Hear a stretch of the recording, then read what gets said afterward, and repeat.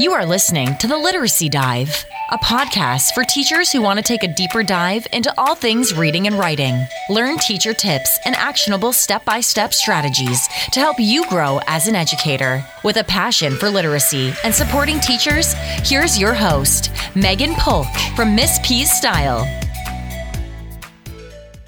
Hey there, welcome back to another episode of The Literacy Dive. And today we are going to unpack some untruths about reading. Now, sometimes we can start believing things that we hear, things that we read, or things that we see. And in turn, we end up locking our kiddos into a bubble, and we're not actually doing what's best for them when it comes to reading. So there are so many myths that are surrounding reading, and today I want to take a little bit of time to talk about 4.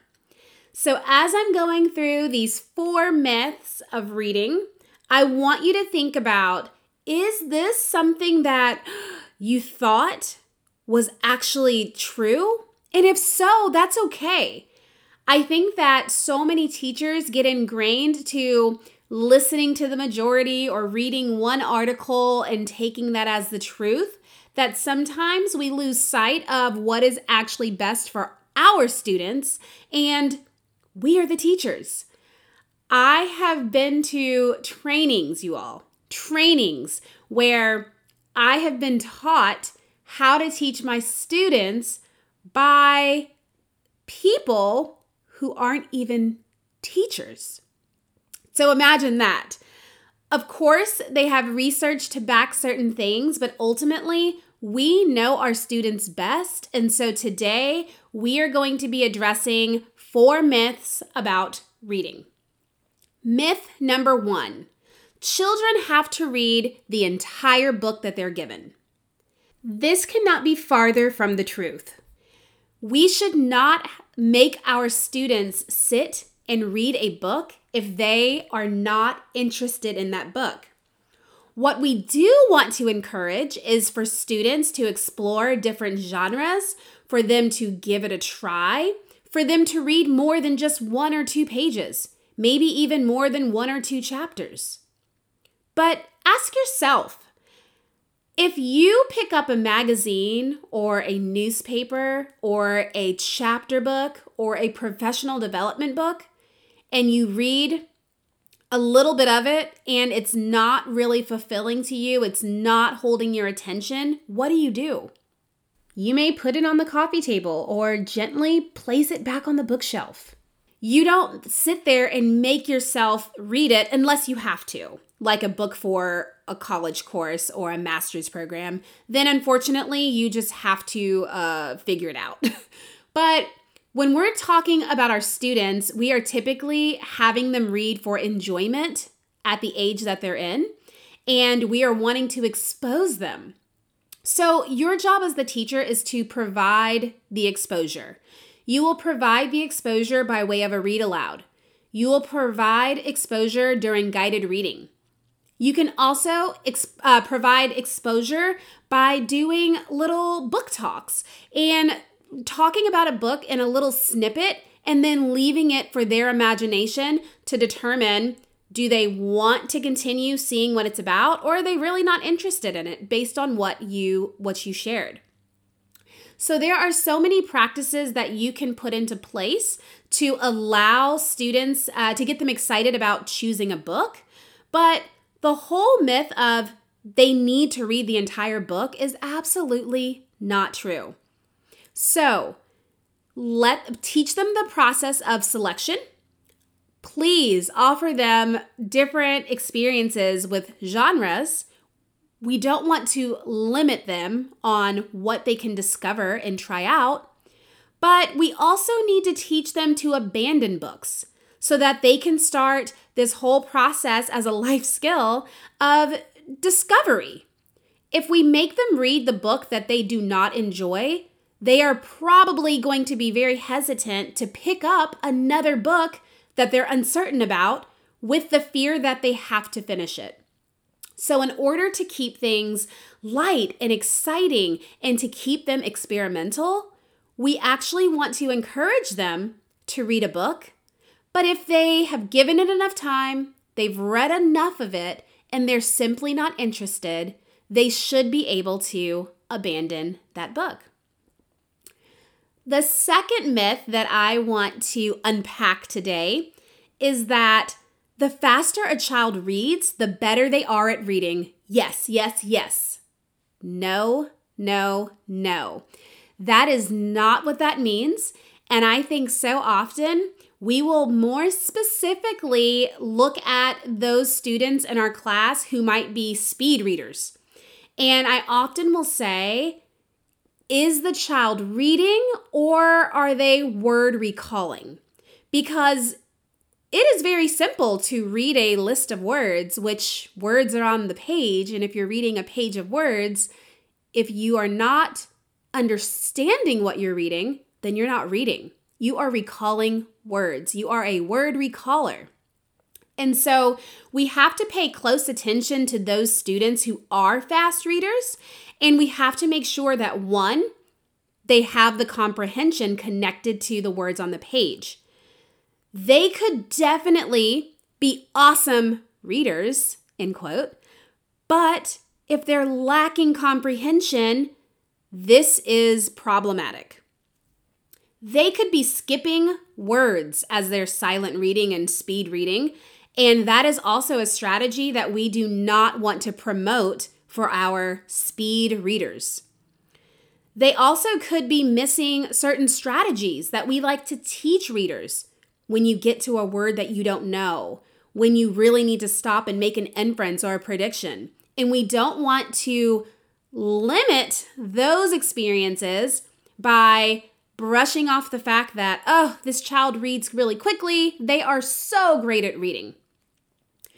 Also, for my students that are speed readers or word recallers, even if they do understand and they can comprehend well, I like to slow them down. And I slow them down for 3 reasons. If they are reading quickly, then they are probably not phrasing correctly. They are probably not including proper intonation in their voices. Or they may not be practicing fluency. So with fluency, some people would say, but if they're reading really quickly, they are fluent. That's a 4. If you're using some of the Running Record benchmark kits. But actually, if they are reading really, really, really quickly, they are probably not that fluent. They're probably not stopping at punctuation. They're probably not making the text sound conversational, like they're talking to a friend, like we encourage them to do. So when you have students that come and they're reading really fast, there is still plenty of work to do with those students, and we should not assume that because a child reads really fast, that they are better at reading, probably resulting in us not giving them the attention that they really need. The third myth that I want to talk about is the myth that reading comes naturally to kids, that it's a natural process and I stop and ask myself all the time, if reading comes naturally to kids, then why do kids have such a hard time reading, right? So reading actually takes a great deal of effort from everyone involved in this child's life. The child themselves, the teachers, the parents. Everyone is working together on the success of a child's reading. Now, a lot of things come into play with reading. For instance, when they're first learning how to read, we definitely want to teach the process of how to read. But once they're in upper elementary and selecting their text, we need to focus on reading for enjoyment. They are empowered when they get a choice as to what they read. And even in guided reading, when teachers are selecting the text, you should still keep a variety going so that it is hitting all of the students that you are meeting with at some point in your group session. Actually, in the big picture, when I think about what comes naturally to kids, learning to understand spoken words and speech is a natural process. As people are talking, you are making connections and adding meaning to the words that they're saying. But again, if reading was natural, then everyone would be doing it. So reading, in my mind, is actually very unnatural. As humans, we have to learn the proper way to read. And reading is much more than recalling the word on the page. It is adding meaning to the words. It is understanding how the words should sound based on the context of a sentence and punctuation marks. We have to provide our students with rich instruction that is focused, and we also have to be very patient with them. This takes time. So again, I'm not saying that any child that reads fast is actually not a good reader. That is not what I'm saying at all. I know that there are extremes to every situation, but what I am saying is that if that child is reading really, really quickly, there still may be work that you can do with them, and that is really important to consider. Now, this final myth that I want to talk about today, I am super passionate about, so I apologize up front if I get a little bit over emotional about it. And this myth number 4 is the assumption that if my student receives intervention, they're getting what they need, so I don't possibly need to work with them in the classroom. Teachers, hear me loud and clearly. Intervention is not a replacement for in-class teaching. I want to say that one more time. Intervention is not a replacement or substitution for in-class teacher instruction. I know that those kiddos who are below grade level or who are new to the country and are eons of levels below where they're supposed to be can be challenging, not necessarily behaviorally, but challenging in the sense of you are wanting to prepare lessons for the grade level that you teach, and now you have 1, 2, or 5 students who are 3 grade levels behind. How am I supposed to do that? So this is why it's even more important that you are instructing them in class so that when a specialist comes and pulls them out of class, that is an extra experience for them. The great part about the intervention piece is that specialist should be instructing the child on the level that they're at, which will help to bridge some of the gaps. Now, I did not say all of the gaps because as we know, we are not necessarily going to say if they go to intervention and they get extra help that they are going to get up to grade level.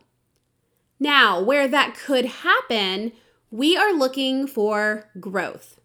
So if they went from being in a 4th grade classroom and they enter on a 1st grade level, and by the end of the year, they are on a 2nd grade level, that is success right there.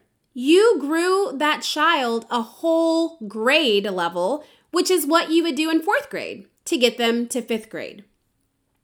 So if you are sending them to intervention where they're getting this extra help and you are thinking, I don't have to do that in here, I can work with these other children, you are doing those children a disservice. So if a child goes to intervention, they are getting what they need, but that does not replace what they need from you inside of the classroom. So pull-out programs are common and they definitely are helpful, but they are not a replacement for your incredible instruction. What we have learned here is that reading actually doesn't just come naturally. There is a process and a system and a lot of different factors that play into a child learning how to read. If a child is reading really fast, we now know that does not mean that it's better. Fast does not guarantee better. And if they are reading fast, there are definitely now some criteria factors that we need to be investigating to ensure that that student is indeed where they need to be. We also know now that children, they don't have to read the entire book, just like we wouldn't. We want to expose them, we want to encourage them, and we want to cheer them on. But ultimately, if they're not really into the genre, it is okay to abandon the book. That is what we need to teach them, how to successfully abandon a book. And finally, if your student receives intervention, you are still responsible to teach and instruct them inside of your classroom for guided reading. Just because they're getting pulled out and getting the extra help that they need is not a substitution for what you are required to do in the classroom for that child. There are plenty of other myths about reading that we can definitely address, but hopefully these 4 just brings a little bit more awareness about reading instruction. If you would like a recap of these 4 myths about reading, go ahead and look at the show notes where you can be able to get the information that I shared today. Thank you for listening to the Literacy Dive. If you would like to connect with Megan, you can find her on Instagram at Miss Peace Style. Make sure you subscribe to the podcast so you don't miss any episodes of the Literacy Dive. Until next time.